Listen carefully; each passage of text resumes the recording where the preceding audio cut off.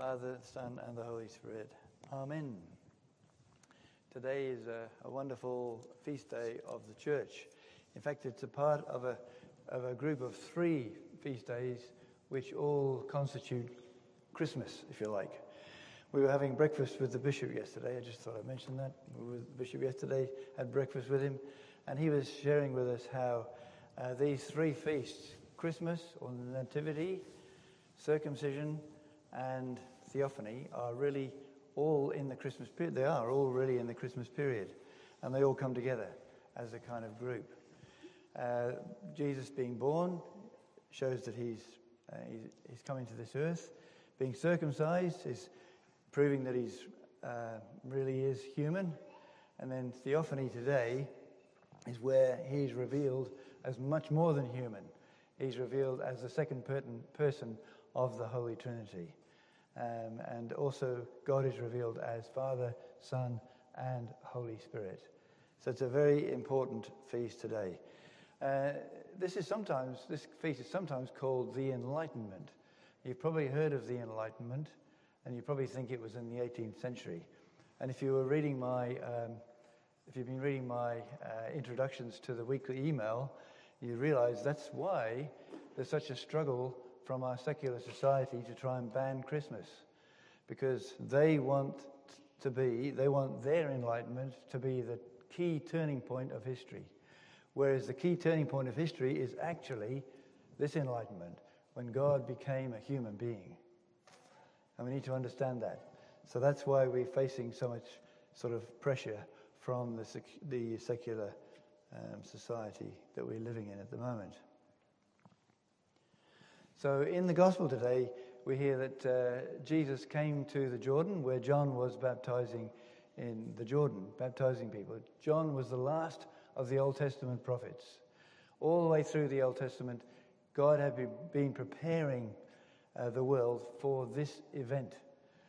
And he'd used prophets. He'd spoken through the prophets, as we say in the Creed. And John was the last of the Old Testament prophets, and he was the final one to bring about this revelation of God to the world.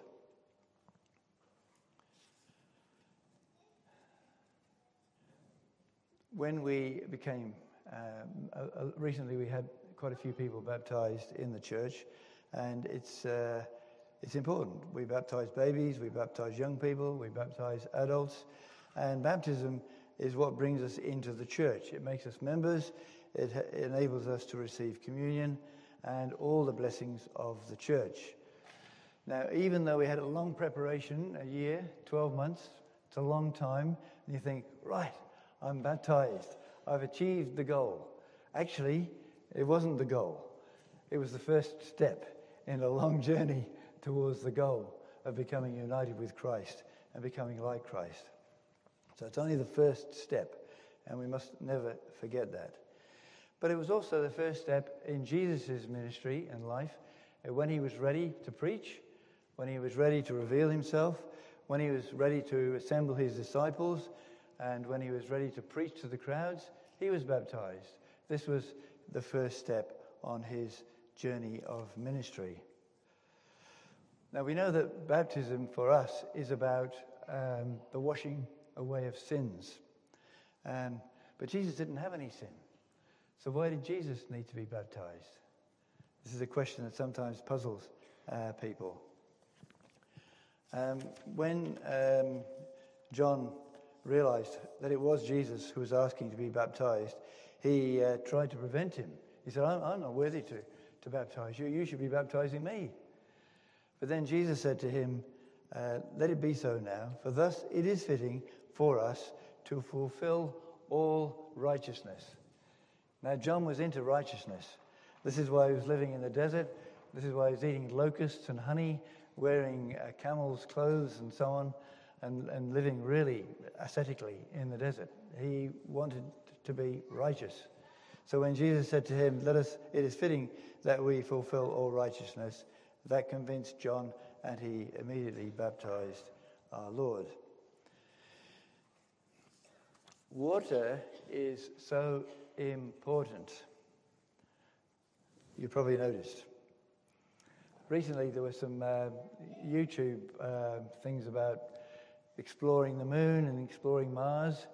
And do you know what they're looking for? They're not looking for chocolate. They're not looking for popcorn. They're looking for water. And unless they can find water, then our space exploration doesn't really have much chance. We must have water wherever we go in the universe. Water is very important. There's a lot of water around the world. Our bodies are nearly all water. Actually, I don't know if you realize that, nearly all water.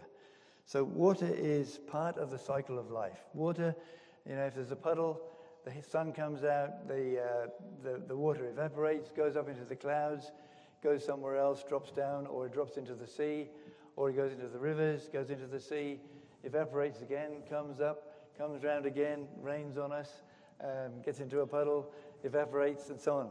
And we drink it, and etc. Very important part of life.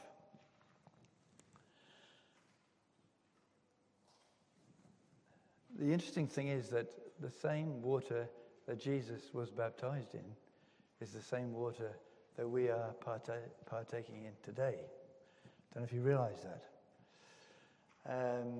So the water we're drinking today is the same water that flooded the earth in Noah's day, that Moses parted at the Red Sea, that flowed in the Jordan when Jesus was baptized. And why is this important? Because when Jesus went into the water, it didn't cleanse him of his sins. He actually changed the water. He sanctified the water. And by sanctifying the water, which goes up in the clouds, around in circles, comes down again, we drink it, etc., etc., it's throughout the whole world. He sanctified the whole earth. So this is a difference to us being baptized. We're washed of our sins, but when Jesus was baptized, he changed the water. And if you look at the icon, it said this morning in the first antiphon, Jordan turned back when Jesus went into the water. And if you look at the icon, they're trying to illustrate there that the waters actually turned back from Jesus. The fish are all over the place. Kind of the world was startled. Here's God in the water. And the world recognized who he was. The creation recognized who he was. And they kind of startled. And then after he was baptized, he came out of the water and the heavens opened. St. John Chrysostom says this is the first time the heavens were opened since Adam and Eve were thrown out of the Garden of Eden.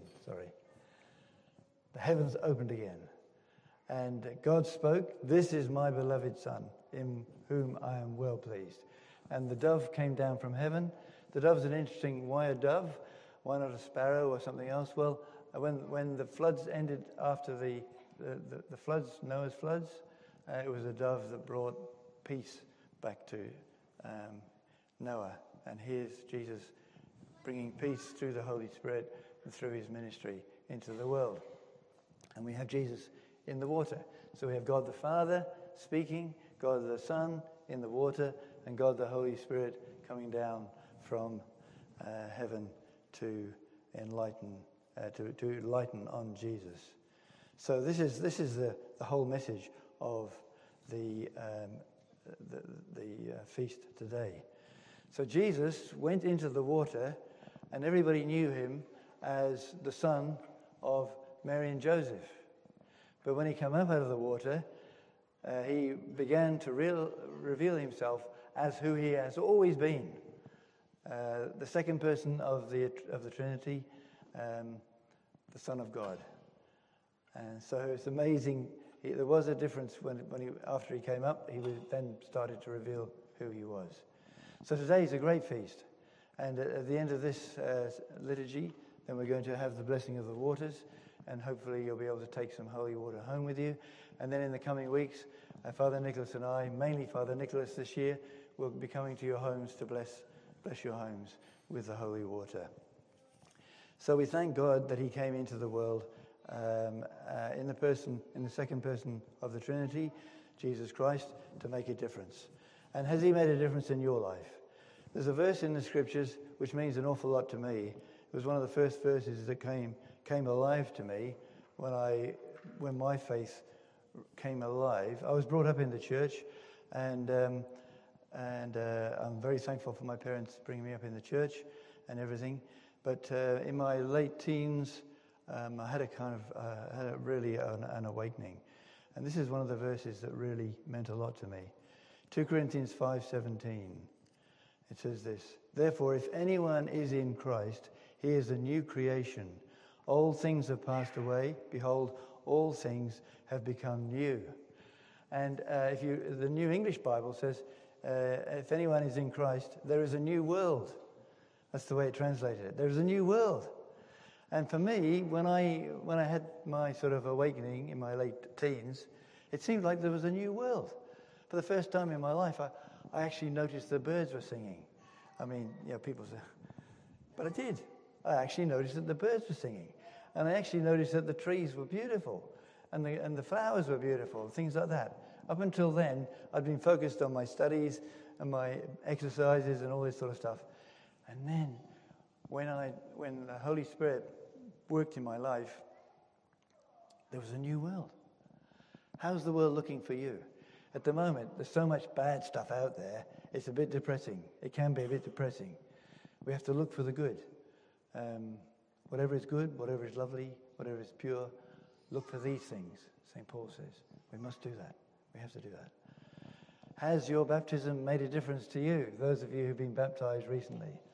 Has your baptism made a difference to you, all of us here who've been baptized?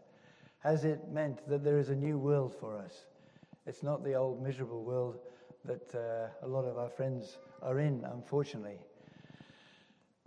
They need to find Christ too. They need to have the influence of the Holy Spirit on their lives too. And part of the reason that we're here today is to help those people find Christ, to find light, to find this experience, to find this new world that's here right in front of them. And this coming year, God willing, we'll be able to bring more people into the church to hear the good news in their own language, to worship God in their own language. This is why we're here. May God help us. May God strengthen us to extend the enlightenment that came with the baptism of Jesus into this wonderful country of Australia.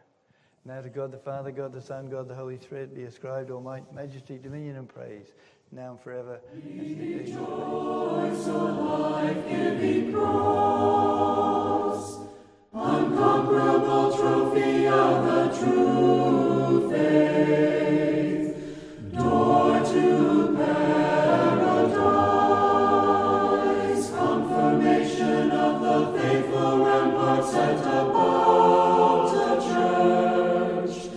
Through thee the curse is utterly destroyed, the power of death is swallowed up, and we are raised from earth to heaven, the invincible weapon, adversary of demons,